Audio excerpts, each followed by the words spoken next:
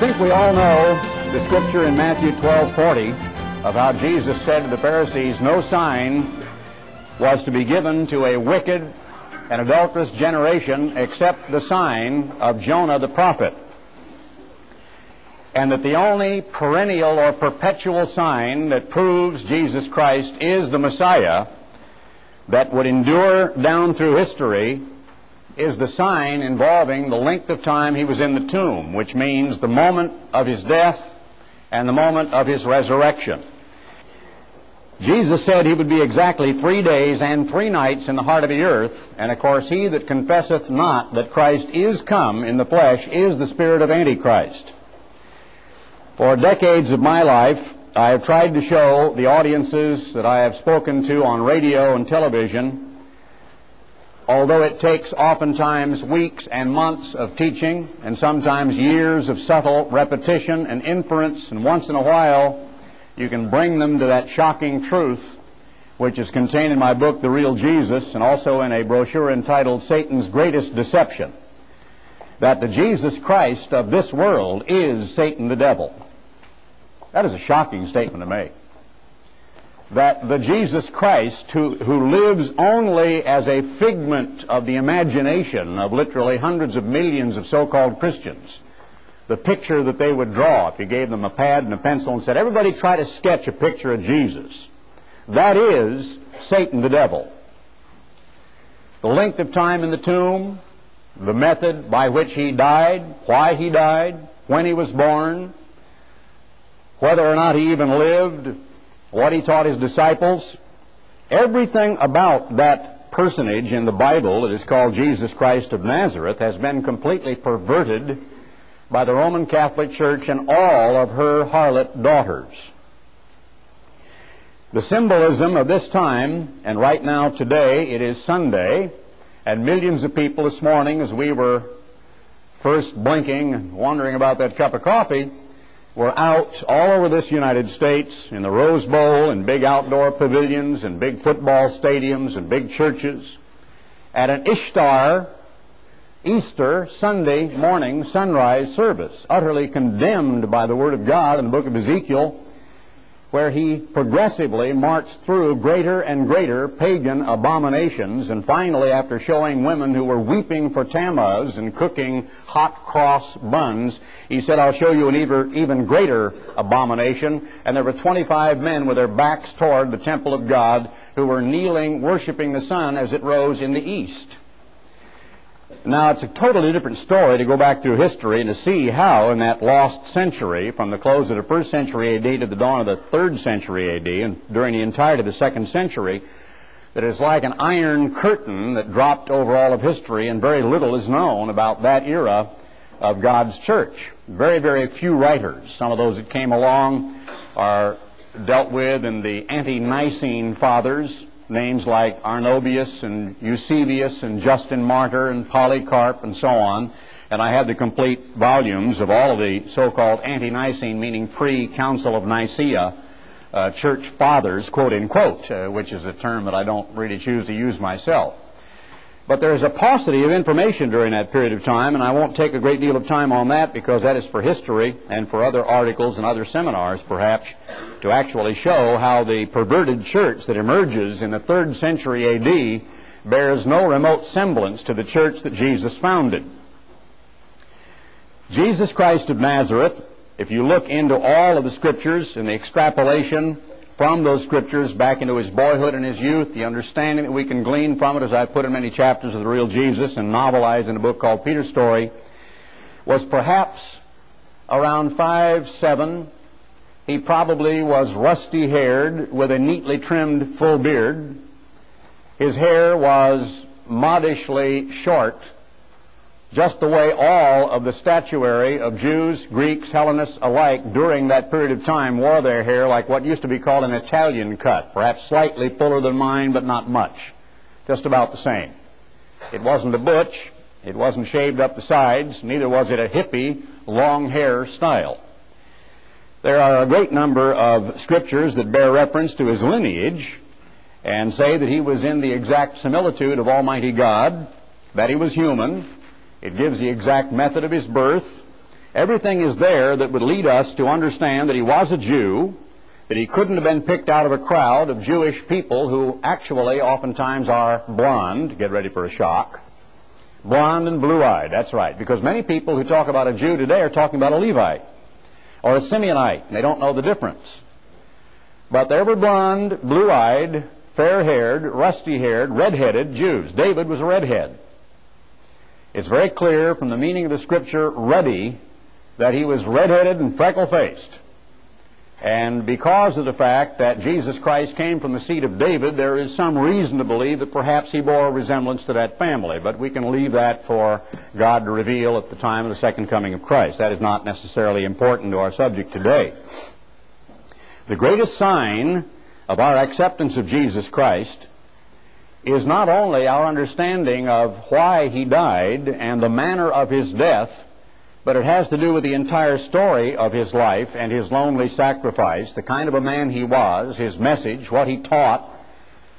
And if you are going to eat of his flesh and drink of his blood in the symbols during these days of unleavened bread, when you're eating a little unleavened wafer in here at the counter every day, and you are thinking, hopefully, from time to time of the lesson that we're actually to be imbibing and partaking of Christ himself. The only way you can get to know someone is to glean every last vestige of information you can about him. Try to even understand how he thought. Try to get inside the workings of his mind, the way he reacted to given situations. I would strongly urge that people reread the Gospels every year or two or three, and perhaps even more often than that. Just turn to certain chapters, like commencing after the Sermon on the Mount, Matthew 8, 9, and 10, filled with many, many examples of healings, encounters with demons, and things that happen in his life, and just sit there for casual reading. We oftentimes do not do that.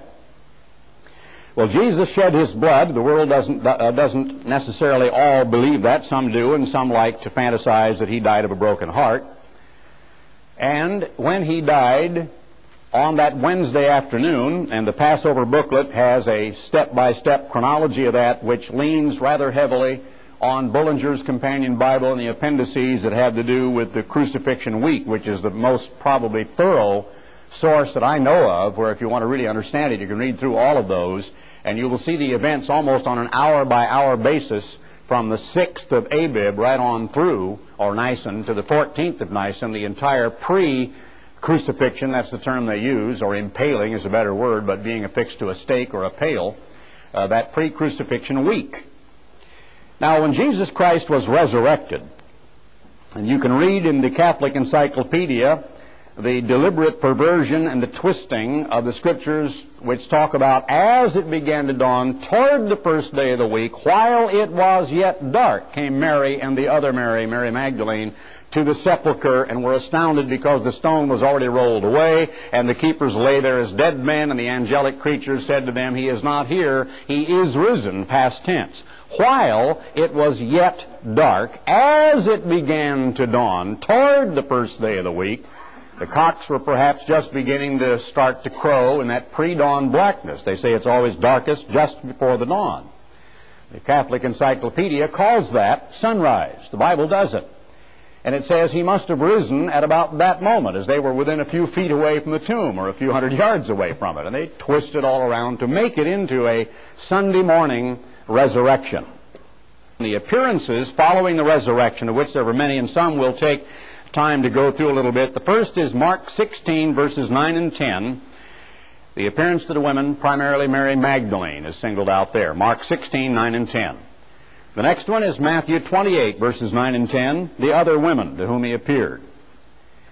Then Mark 16, 12 and 13, that entire chapter, of course, and also a parallel in Luke 24, 13 to 32. That's the women who were walking along the road to the little village of Emmaus. Luke 24, 32, he appeared to Peter the very same day. Mark 16, verse 14, and Luke 24, 36 are parallels, together with John 20 and verse 19. He appeared to the 11 that night. John 20, verses 26 through 31 is a week later at Galilee. I'm sorry, it wasn't Galilee yet, but to the 11, 1 week later, and this time Thomas was there, and that's the account of doubting Thomas. You've all read it time and again. John 20, 26 to 31, is the 11 disciples. Judas was dead, of course, and Matthias had not yet been called, and Thomas. Then John, the 21st chapter, enumerates his appearance to the 7 up in Galilee sometime later, 7 of them. Matthew 28, 16 to 20, some authorities, including Kiddo, say that though he appeared to the 11 at that time, they think possibly the 500 other brethren might have been present at that time. I'm not so sure of that, but that's what some authorities say because of what Paul said in 1 Corinthians 15. And this took place in Galilee. I'm going to turn to Matthew 28, the next reference, 28 and verse 9, and we'll read through this quickly because, again, we're now in the internal biblical evidence. Now, it's for people to argue whether or not the Bible is accurate, whether or not these are the words that were designed and put in the canon of the New Testament by God's authorization or whether merely human records. Verse 9, he had told them earlier to go and tell his disciples, and they went, and there's a little interesting quirk here on the pronoun. You've got to be careful. You won't understand who it's talking about. As they, the ones Jesus had said, go to tell my disciples, went to tell his disciples, behold, Jesus met them, not the people he sent. He just got through talking to them. He met his disciples, saying, all hail. Hello, everybody. And they came, that's his disciples, and held him by the feet and worshiped him. They recognized him. They got on the ground, probably one by one. It'd be very difficult for 11 people to gather up around and hold one man by the feet. So I think you can, by using a little bit of just rational thought here, imagine the scene. Was there a word spoken, or was this a silent occasion? Well, obviously, they were talking. And I imagine it was quite emotional, wouldn't you? You don't see a human being with whom you had lived all these years, who had called you, who you had expected would be a neo-revolutionary to overthrow the Roman government, and kept talking in strange terms about being the Son of God. And then you see him not once but several times walking through a stone wall. And he says, go to Galilee and I'll meet you there. You've already had the occasion of several different appearances that have been startling. You were there when you saw John convicted and convinced at last when he fell down and said, my Lord and my God, when he put his hand in the wound. You've experienced all of that. Now you're up in Galilee about 90 miles and some days or a week or two later, and he appears before you. I imagine one by one, in whatever order was common to them, that they came to Jesus Christ and said something to him, and he probably patted them on the shoulder and said something to them. And they worshiped him. They loved him. They adored him. They expressed themselves to him, and they grabbed his feet and probably kissed his feet or whatever. But they were in abject worship. And Jesus said unto them, be not afraid. Remember yesterday? The archangel said to Daniel, be not afraid. These men were trembling. They were in a state of shock, of awe, and of guilt. Peter could still remember having cursed and denied him. John could still remember, I don't believe a word of it. And every one of them, and we'll come to that a little later, could remember having said, it can't be, it's impossible, there's no way I'll ever believe it. Be not afraid. Go and tell my brethren. Interesting language, isn't it? Go and tell my brethren. Who's that? All of the disciples are there. Now, the Catholic Encyclopedia says that's some of the other disciples. That's probably some of the 120. But the actual word in the Greek language is the same word that is always used for somebody's sibling, somebody's blood brother. And in Bullinger's and other sources as well, it lists every scripture where the mother and the brothers or sisters were trying to get to Jesus Christ or his relationship with them at Cana of Galilee, how Mary was obviously very prominent in that festival. It may have been one of Jesus' sisters who was being married, and that the brothers were probably there and beheld the miracle of changing water into wine. At the time when they ridiculed him prior to the final Feast of Tabernacles and said, go on down to Jerusalem and show what great mighty works you can do there. And he said, your time is always here, but my time is not yet. Go ye down to the feast and I'll show up later. And then he took the disciples and went through Samaria when he had to rebuke Peter, if you recall, because Peter wanted to call down fire upon the innkeeper when he had no place to stay. Well, that was his brothers, Joseph, James, Simon, and Judas, who were ridiculing their own brother and making fun of him. Now, what he's really saying here, you go and tell Joseph, James, Simon, and Judas.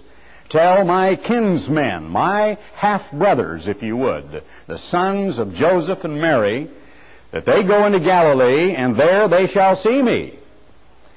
Now, we'll skip on down to verse 11. Then the 11 disciples went away into Galilee, into a mountain where Jesus had appointed them. How many times did he appear to them? Several. What had been the time duration? Perhaps some hours. There was time for instruction, time for encouragement, time for him to witness to them, time for him to convict doubting Thomas, time for him to allow each in his own order to hold him by the feet. Many occurrences, many appearances, remember, get that in your mind. The 11 went away into Galilee, into a mountain where Jesus had appointed them, and when they saw him, they worshipped him, but some doubted. Some of whom? Not the 11. No way. That defies logic. He'd appeared to them time and again. He had convinced them beyond any remote shadow of a doubt. We've already read that the 11 actually worshipped him and held him by the feet. Now why, when he said, go to Galilee, should some of the disciples doubt? Well, now who was there? Jesus said, go tell my brethren. Who was with the disciples at this time? His brethren. Who doubted? His brethren. Joseph, James, Simon, and Jude. They doubted. Some say, some of the authorities that like to deal with these words, that perhaps this included the 500 brethren. I doubt that, the 500 members of the early fledgling church. I'm not certain of that. I think that's another appearance of Christ that is actually unrecorded by the four gospel writers, and that Paul refers to because Paul had his own experience we can talk about in a few moments. 1 Corinthians 15, 7 and 8. The Apostle Paul, of course, has continually defended his apostleship, and he says that he was declaring the gospel, and he delivered how that Christ died for our sins, verse 3, according to the Scriptures. He was buried and rose again the third day, according to the Scriptures, verse 5, and that he was seen of Cephas. That's the way that is pronounced, not C, the little tilde or whatever it is on the bottom of the C gives it the hard K sound.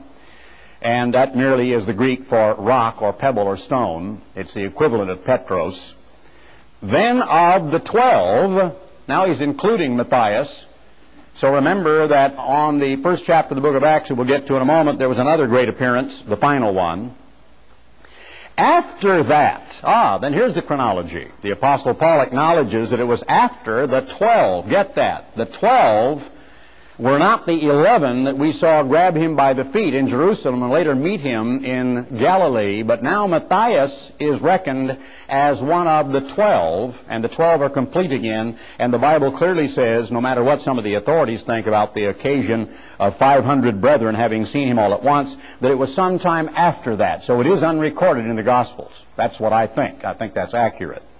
After that, he was seen of above 500 brethren, not just 500, but above that number, a round number, maybe between 500 and 600 or more, at once, of whom the greater part remain unto this present. They were still living.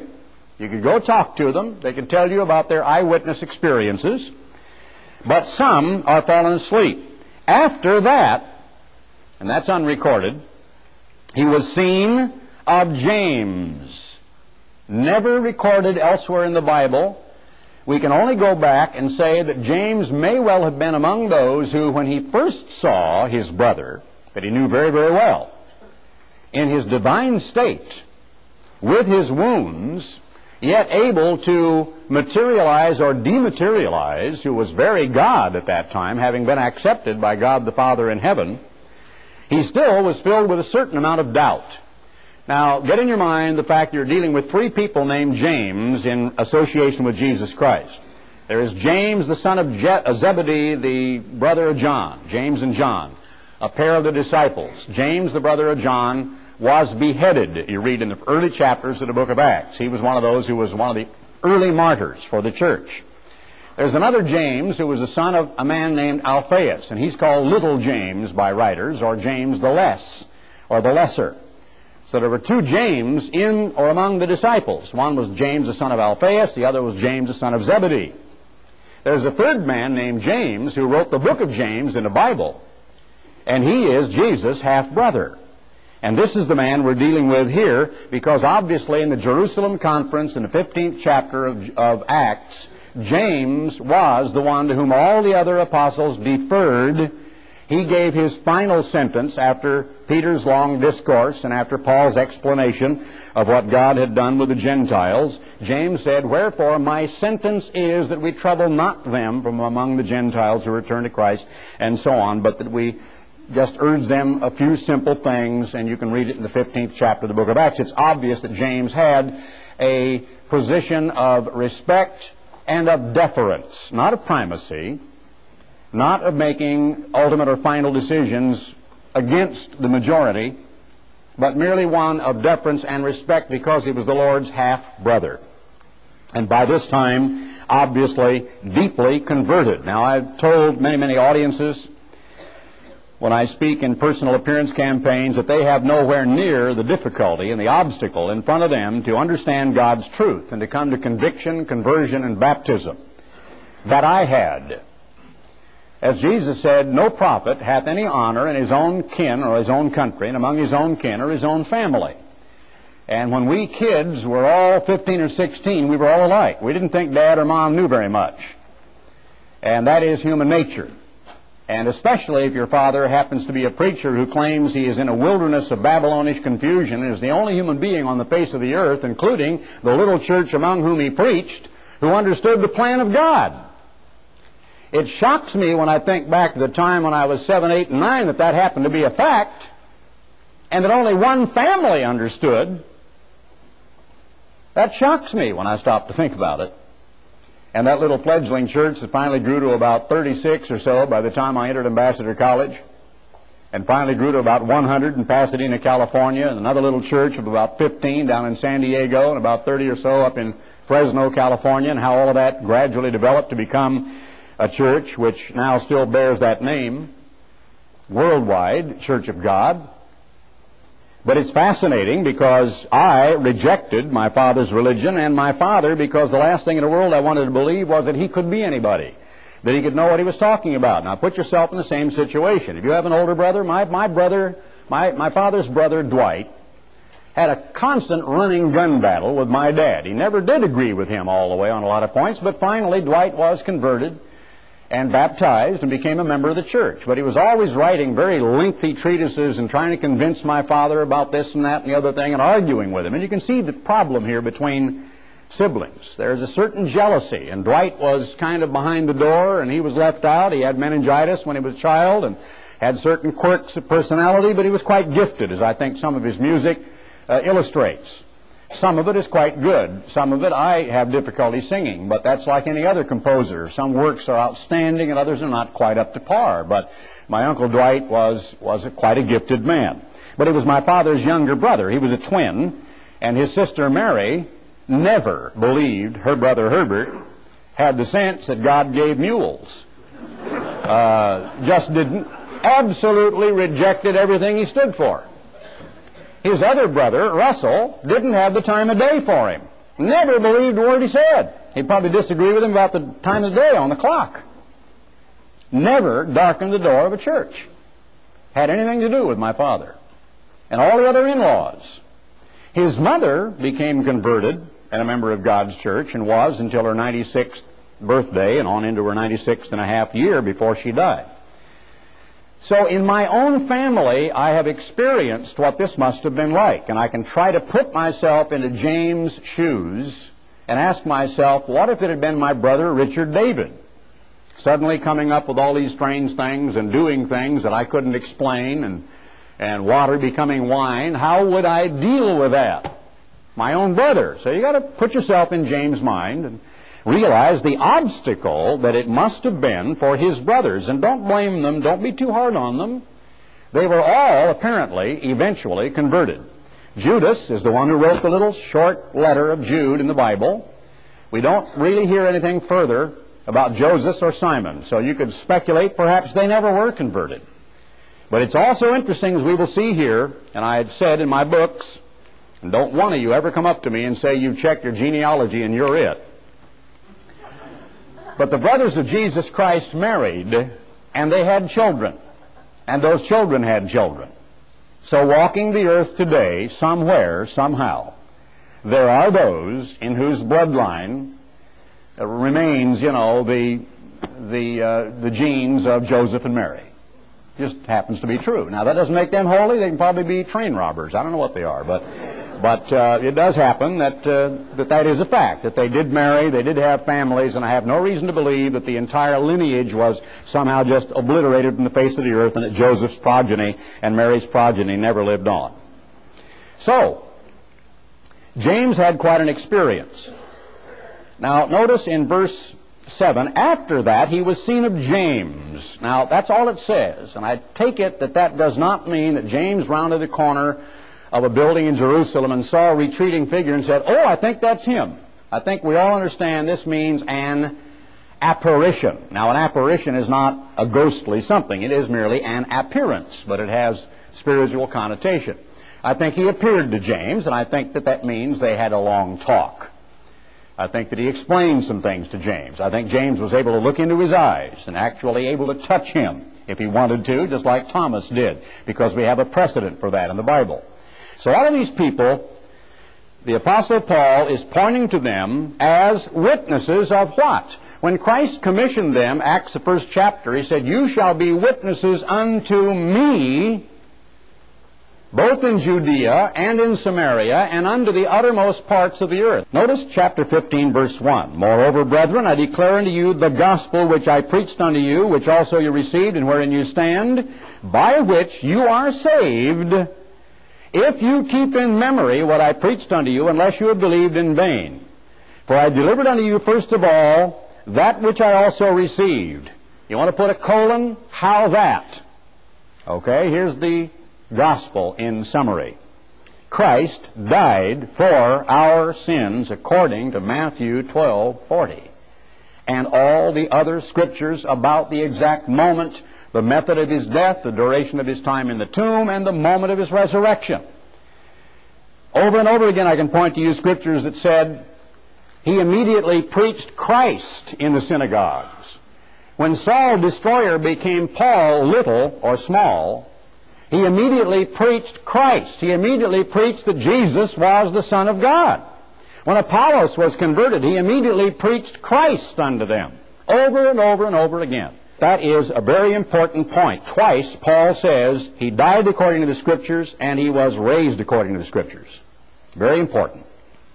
Now he talks about the living eyewitnesses, and he said he was seen of James, then of all the apostles. So even after the appearance to James, which may have been a month or two later, we don't have any time element here, after the appearance to the 500 brethren at once, and I take it one or more of the apostles may have been present, there was a whole congregation there, and for some urgent need, perhaps they were doubting. Perhaps the apostles were losing their grip on a group of people who were to become the cadre of the newly converted people. Perhaps they're part of the very individuals who later on were to become a part of the leadership of the church. But for some reason, Christ determined they need to see me. I need to be there. Just use your mind. It's logical, isn't it? There had to be a reason why he appeared to them. And the reason had to be their fear or their doubt. Because his appearance to them did what? It supported, it proved, it convicted, it removed any last vestige of confusion.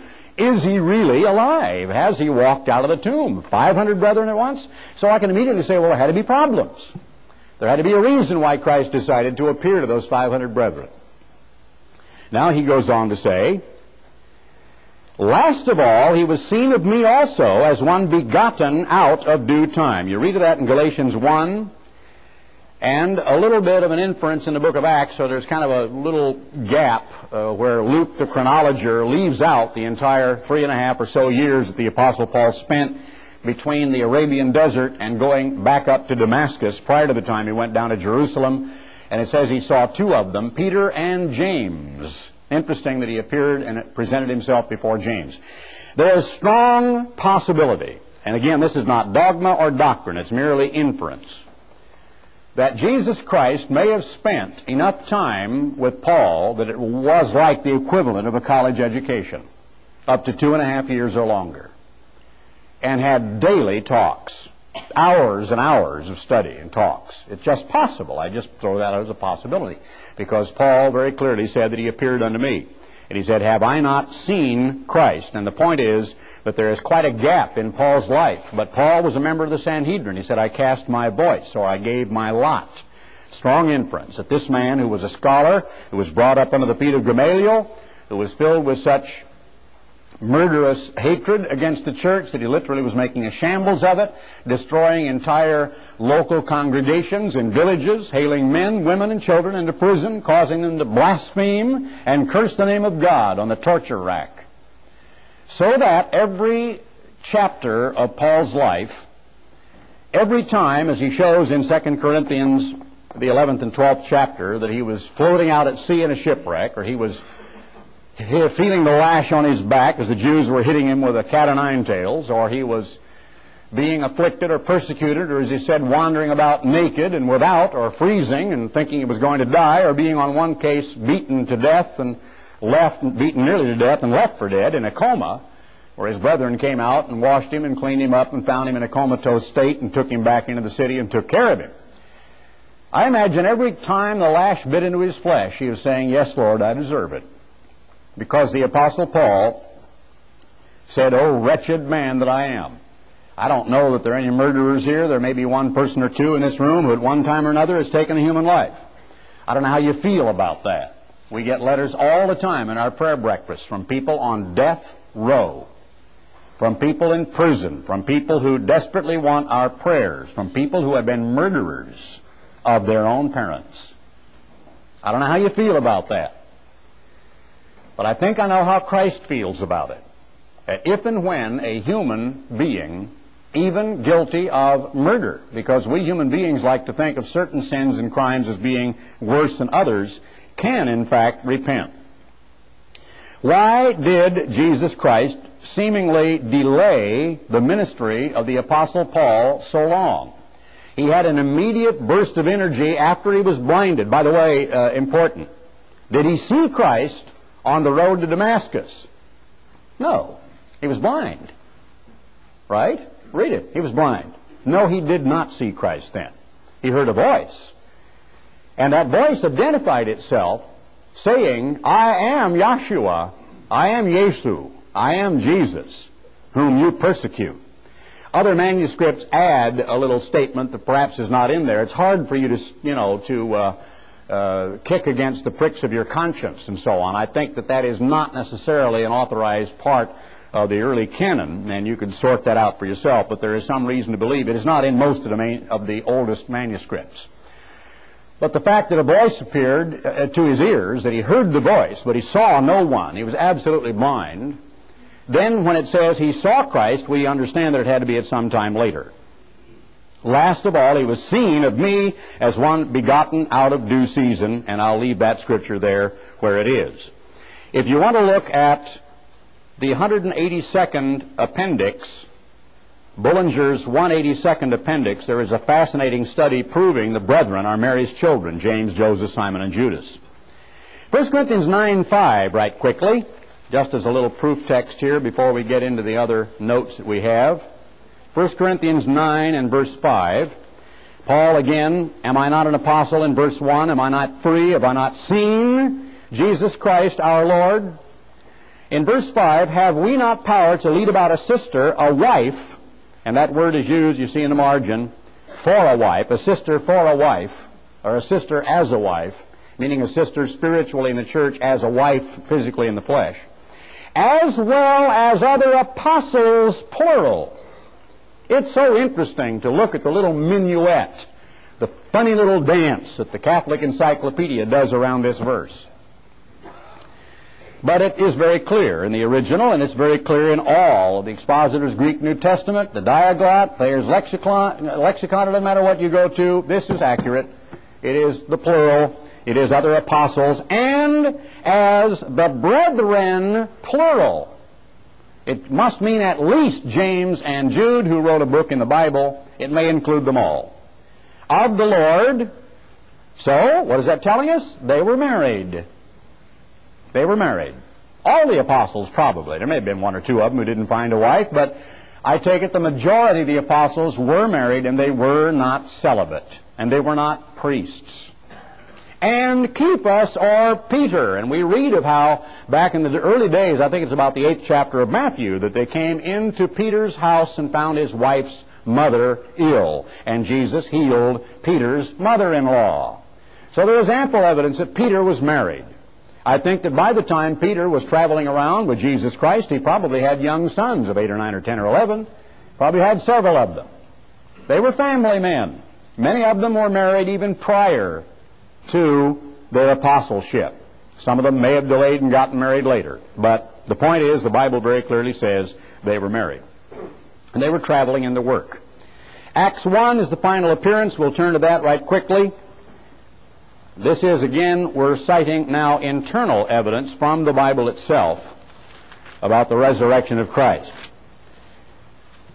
Note that Luke is writing to his friend Theophilus, love of God, of all that Jesus began to do and teach until the day in which he was taken up. And this is written perhaps about 62 A.D. After that he, through the Holy Spirit, had given commandments unto the apostles whom he had chosen, verse 3, to whom also he showed himself alive after his passion by many infallible proofs. If my father should walk in this room right now, would I recognize him? You all would. If he walked up here to me in his inimitable fashion, in the suit that he loved to wear, and said, "Ted, I've come back from the dead. And I don't want you to doubt because this is really me," I'd say, "Yes, sir." And I would know it was him. I would have not the faintest doubt. If my mom were to walk in here tonight, right now, walk up to me and say, "I've been resurrected," do you think I'd doubt that? No way. I would recognize her. Now, they recognized Jesus Christ of Nazareth. They accepted it as the most mind-boggling, profound truth of which anyone could ever become aware. It says infallible proofs. Being seen of them 40 days, a month and 10 days, a long period of time, a protracted period of time. And speaking of the things pertaining to the kingdom of God, because now he could begin to open their minds, because now they were receptive. Now they understood the time element. Now they understood so much that had just gone by them in one ear and out the other when they were disciples and puzzled by the strange things that he said. But now it was lodging in there. And being assembled together with them, commanded them that they should not depart from Jerusalem, but wait for the promise of the Father. So they returned to Jerusalem after the draught of fishes. They returned to Jerusalem after the occasion of him appearing to the brethren, including James and the others, up at the Sea of Galilee. They traveled up and down the length and breadth of the country, and he appeared to them over a period of 40 days. And then he said, "John truly baptized with water, but you shall be baptized with the Holy Spirit not many days hence." When they therefore were come together, they asked of him, saying, "Lord, will you at this time restore again the kingdom to Israel?" That is what they had asked at the Last Supper, and they'd been arguing at the moment of his heaviness about who should have the choice position at his right hand in his kingdom, which they thought he was going to set up right then and there, perhaps at the season of the days of unleavened bread. And he said unto them, "It is not for you to know the times or the seasons which the Father has put in his own power, but you shall receive power."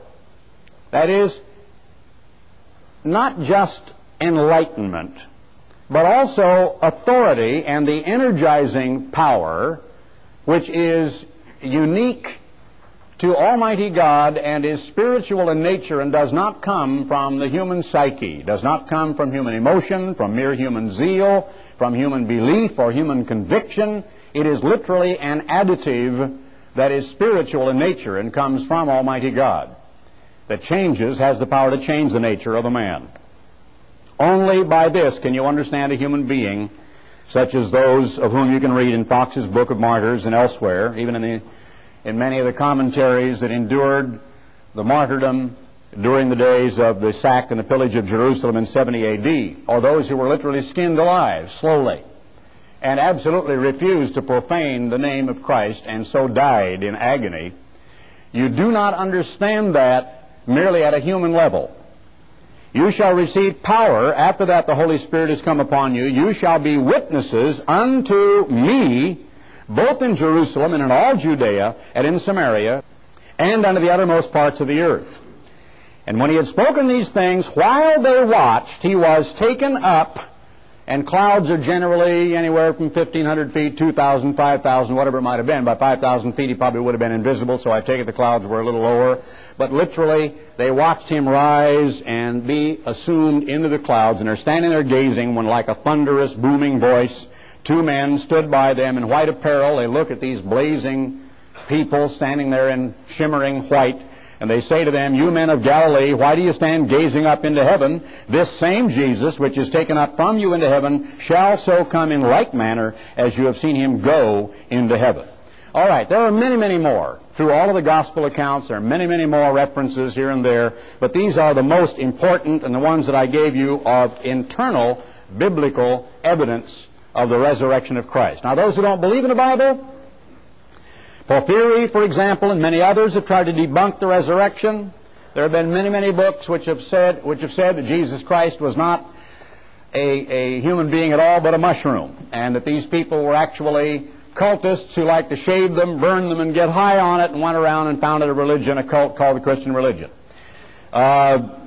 There is the book written by a British author many years ago who sued the church because of an article we wrote in the Plain Truth magazine debunking his ridiculous theory that Jesus was actually in a coma and the disciples gave him some kind of an hallucinogen or something to put him in a profound sleep, came back and stole his body away, and there are all kinds of lies that have been perpetrated. Now, there's an entire race of people who have perpetrated those lies. The entire Jewish race has been taught the rottenest, filthiest jokes, the bawdiest, most blasphemous statements about Jesus Christ that you can begin to imagine. Have any of you in this room ever heard or overheard a Jew talking to another one about Christ? I have. I've heard it on the golf course. I've heard people making jokes that make you want to turn around and wonder why the earth doesn't open up. Like Korah, just swallow them right then and there. There has to be the resupporting in the minds of every new generation of Jewish people how it is they set aside all of history and the entire development of the Christian church and everything that goes under the guise of Christianity, year after year after year. When a little Jewish baby girl or boy gets to be 2 or 3 or 4, they begin to ask questions, about those early preschool years. They begin to learn about this person, Jesus. And they're taught by their parents and resupported in all of the lies about the resurrection. Now, the lies started immediately. The first lies were perpetrated deliberately by the Sanhedrin, who gave money to suborn people to go out and say that his disciples stole away the body. If you read that in the Bible, right? So the lies began instantly. Now we're going to deal with logic. We're only going to deal with logic. First point of logic. If his enemies stole his body, enemies plural, let's say if the members of the Sanhedrin stole his body, what would they have done with it? Well, you all know from logic. They would have probably preserved it as best they could and put it under some kind of permanent display, but as long as they could keep that body in any semblance of recognition, they would have displayed it. And they would have actually ordered, under pain of death, practically all the population of the nation to file by and look at it. They'd have grabbed citizens by the nape of their neck and they'd have said, "Look, that's him," right? Is that logic? That's logic. Don't ever forget that. That's the point of logic. Romans, they had every reason to believe a massive insurrection was about to crop up. They'd put down Theudas. They'd put down Barabbas. He'd been captured, of course. And even though he'd apparently learned his lesson, they'd let him go. But there were others who claimed to be a Messiah and went galloping across the countryside with 400 people here and there and were giving the Romans a lot of fits. And so it was to the Romans' best interest to do the very same thing the Jews would have done. Logic.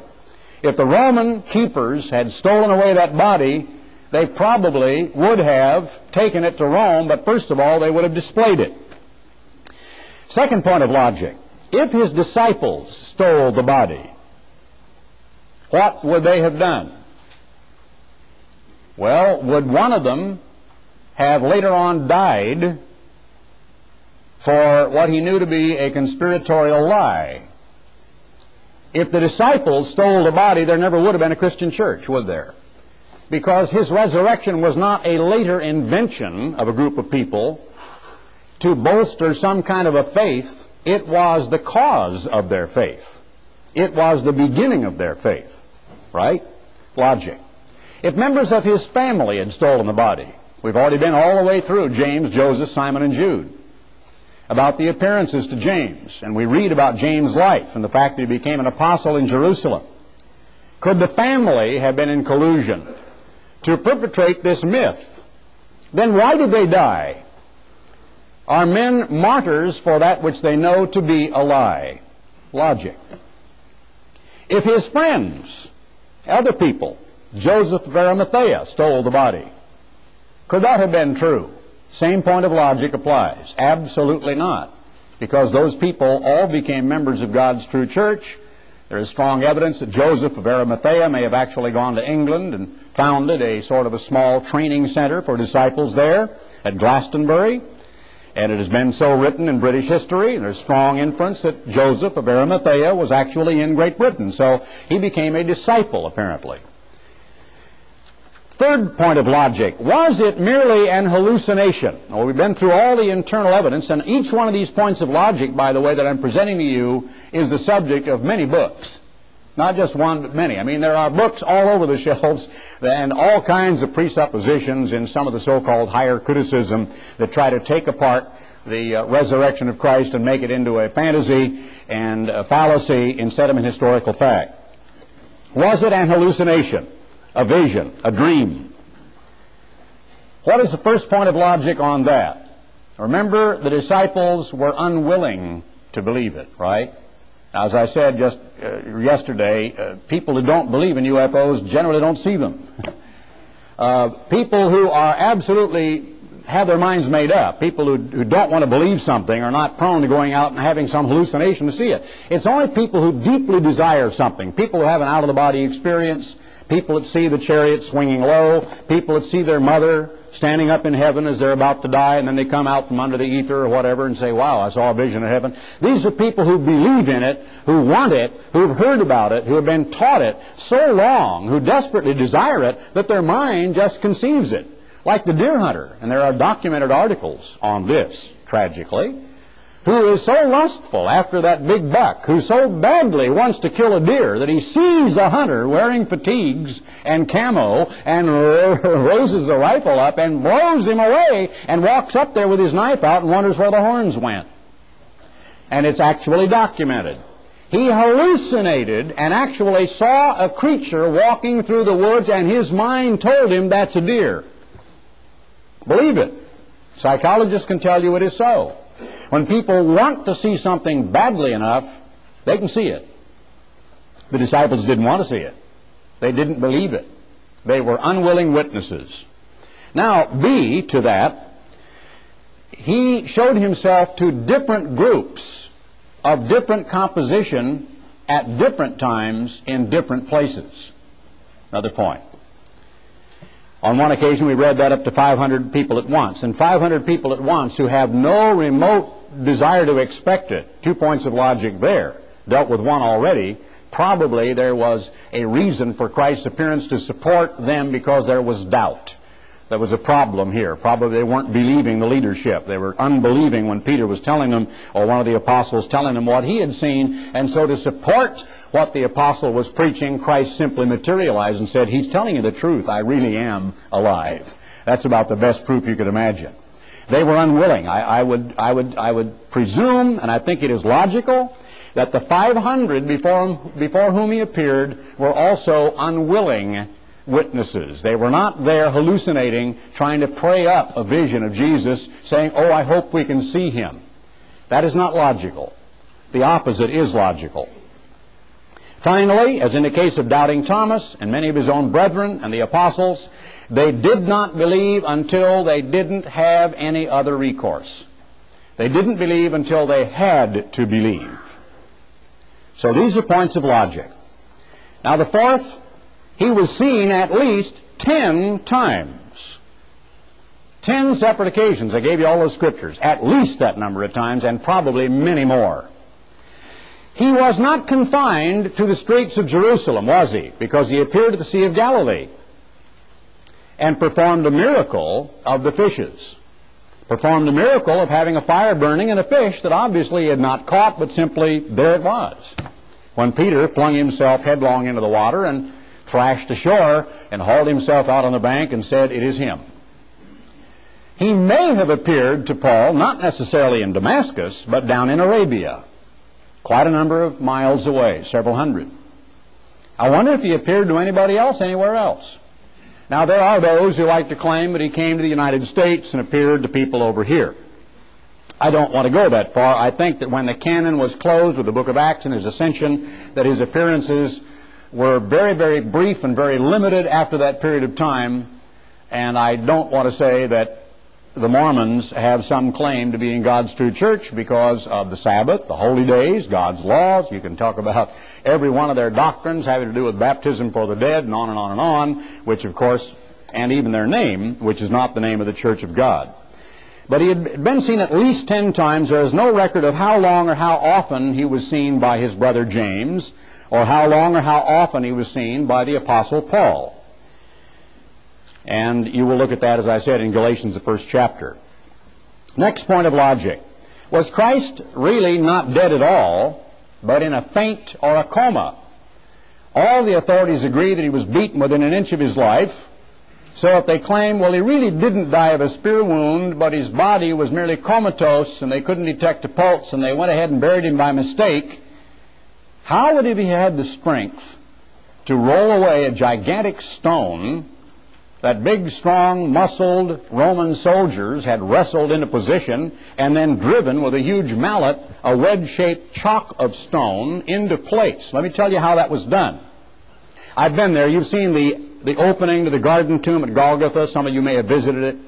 There's a trough right in front of it, and it's about yay wide, and it's carved out of solid stone, and it runs slightly uphill.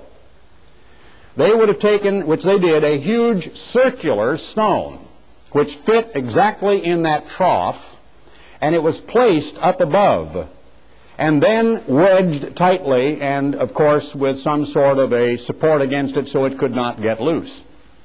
Then that wedge of stone narrowed as it got to the door ever so slightly. It was very meticulously engineered, so that as the weight of that huge slab of stone wedged down into that stone trough, which was fairly deep, it would actually just crush and pulverize some of the stone on each side and so virtually cement itself in place. When Christ's body was put in that tomb, that stone was rolled in that trough. It wasn't like a big round boulder they rolled up against an aperture in a mountain at all. It was very cleverly engineered, and I've seen the trough. The stone has long since been broken up and gone, but I've been inside the garden tomb and even did a radio program from inside that tomb right where Christ's body lay. So how would a man then who had nearly bled to death, who had undergone that entire 2 days or so without sleep, one entire night of persecution, beating, the thorns, the cat o' nine tails, the entire thing, have the strength to remove that stone and get out? Point of logic. Sixth, how did he appear and disappear through locked doors and stone walls? Another point of logic. Seventh, it's advanced that the records have been tampered with. That all that we have read here in Matthew, Mark, Luke, and John, and the book of Acts, and 1 Corinthians, the 15th chapter, tampered records, a later invention. Interesting, though, isn't it, that the very first records ever written of this event, 41, 51, 2, 3, 4, 5, 24 years after the ascension of Jesus Christ, the very first known documents to become a part of the New Testament canon were written, first of all, by Matthew, and secondly, by the Apostle Paul to the church in Thessalonica, 1 Thessalonians. Both are dated at about 55 or so A.D. All the documentation came later. Interestingly enough, what we read here about the ascension of Christ was not written until 62 A.D., 31 years after the ascension of Christ. Now, in order to write all of this and then later on to come back and to tamper with those records, you've got to gainsay and do away with all of the profane history of the persecutions of the Jews. The great persecution by Herod, the absolute scattering in fright and fear from Jerusalem of those people, which spread them all over the known world and caused them to evangelize and to get out of Jerusalem. The killing of James, the brother of John, that very first Passover, following the very next year, following Christ's ascension. You've got to do away with every bit of that history and say that they then came along and tampered with these records, and that, of course, resulted in the creation of the New Testament church, or the Christian religion. But the Christian religion was going in a tremendous burst of energy, and there were churches being raised up all over the eastern Mediterranean world long before one single scrap of vellum or papyrus or any other material was used to write down the recollections of these men. So you see, that is not logical. Now, these are merely points of logic. It was not a later addition. It was a prior cause of their faith. There are a few points we might make as we go along. Proof 1, Jesus died on the Passover, the 14th of Nisan, which was originally called in the 12th chapter of the book of Exodus, when God said, "This month shall be unto thee the beginning of months." It was called Abib, which means green ears. Remember that, because that's an important point. Some people are calendar buffs. Some people are secret symbol buffs. Some people are conspiracy buffs. There are those who believe that if we could get into the etymology and we could just hold our bodies in a certain way and make the correct sign with our body, we can be holy. Others think if we pronounce a name just right, like Jehovah or Yahshua, that it's better than saying Jesus, and that will be efficacious in God's sight. Others believe if we just know the exact instant according to the correct calendar, and Hillel was a jerk and didn't know what he was doing and didn't have any authorization whatsoever to change and tamper the calendar, because the calendar is some sort of even a super divine mechanism which is mathematically precise and which is actually attuned to the movements of all the heavenly bodies and cannot be tampered with or messed around with by any human being. When God shows up to the Israelites in Egypt, who are in paganism, and says to them, "This month shall be unto you." Never was to Egypt. It is not to this day to the Arabs who date the Hijra, or the pilgrimage of Muhammad, and talk about post-Hijra. The Jews have a totally different calendar from the pagans. The Julian calendar was in use, not the Gregorian, at the time of Christ. By the Romans, was changed much later. The chronologers have not gotten busy to even set the dates, and of course, many people are kind of puzzled when I say Christ was born 4 B.C. They say, that can't be. How can Christ have been born before Christ? Well, they don't understand that the calendar was not even set in motion until centuries and centuries later that we deal with today, when they went back and made a lot of logical, mistakes when you look at it. And that even Ussher's chronology, one of the most famous of all the chronologers that is relied upon by many of the Bible interpreters, and some of his dates are even in the King James Bible in the margin, is off.